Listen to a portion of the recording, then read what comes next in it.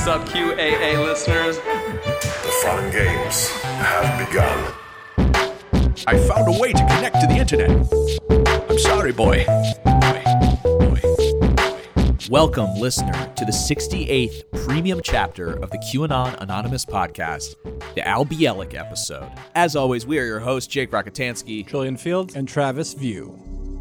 Dear listener, this week I have been sent into the future to bring back an unheard episode from the bowels of the 28th century where, believe it or not, Julian and I are still alive. Apparently, we opted into a program where our brains were uploaded to an artificially intelligent database that preserved our memories for hundreds of years before they were placed into synthetic bodies that resembled Brad Pitt and Leonardo DiCaprio. Travis, unfortunately, you weren't there as you decided to keep it au naturel and perished in the fourth meme war of 2022. An honorable death. No, actually, what he doesn't say here is that you died shitting yourself with your pants pulled down. Well, at least pretty funny death. And all your loved ones watching. Right. Wow, incredible. So upon returning from the future, I found my mind filled with strange and twisted tales. A man who only went by the name of Owen had met me in a dark alley and handed me dozens of small data discs. Each contained thousands of QAnon Anonymous episodes detailing the QAnon movement and subsequent fringe communities long into the next 5 centuries. I listened to all of them. And I'll admit, after Travis is killed in 2022, the show becomes kind of unlistenable and yet continues for hundreds of years until by the end it's just the sounds of lighters flicking and keyboards clacking and Julian cackling. However, one episode stood out. It involved naval ships teleporting, the kidnapping of psychic children, and a man, well, 2 men, at the same time, well, sort of, kind of, as you'll soon find out. So let's not waste any more time. That's right, listener. Grab a blanket and a piping hot cup of your favorite warm beverage. Disinfect the space under the front door and settle in for the life and times travel of Al Bielek. Dr. Unterman was given a charge by the U.S. government to do all the research he could in the space and time, learn all they could, and that he had to learn to work with aliens. He was a hard-headed German who perhaps had never been exposed to anything of this nature, finding he had to work with aliens. Al Bielek is actually not Al Bielek at all. Well, that's not quite true. Al Bielek is Al Bielek, but he's also Edward Cameron.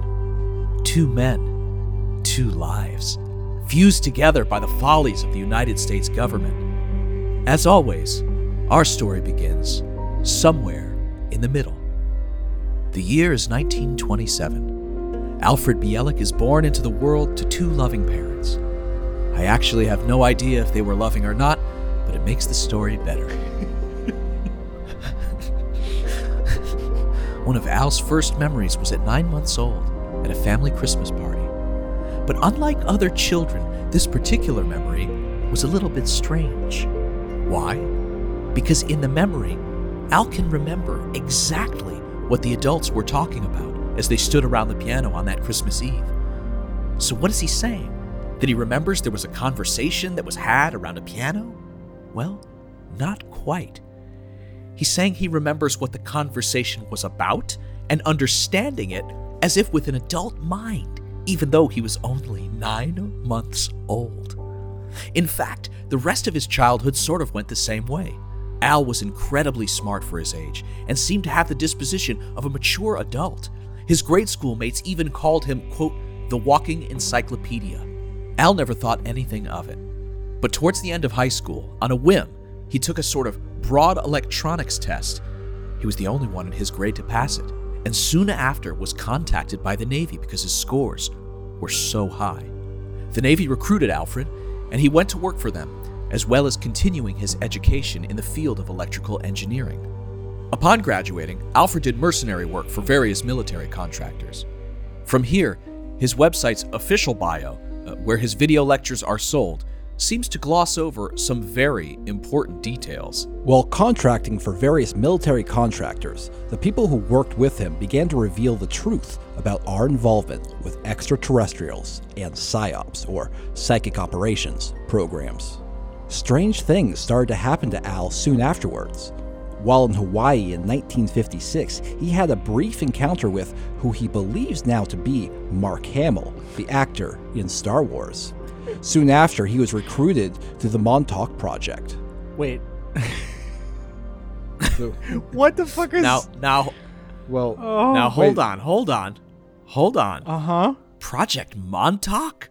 Luke Skywalker? What the fuck? I have so many questions.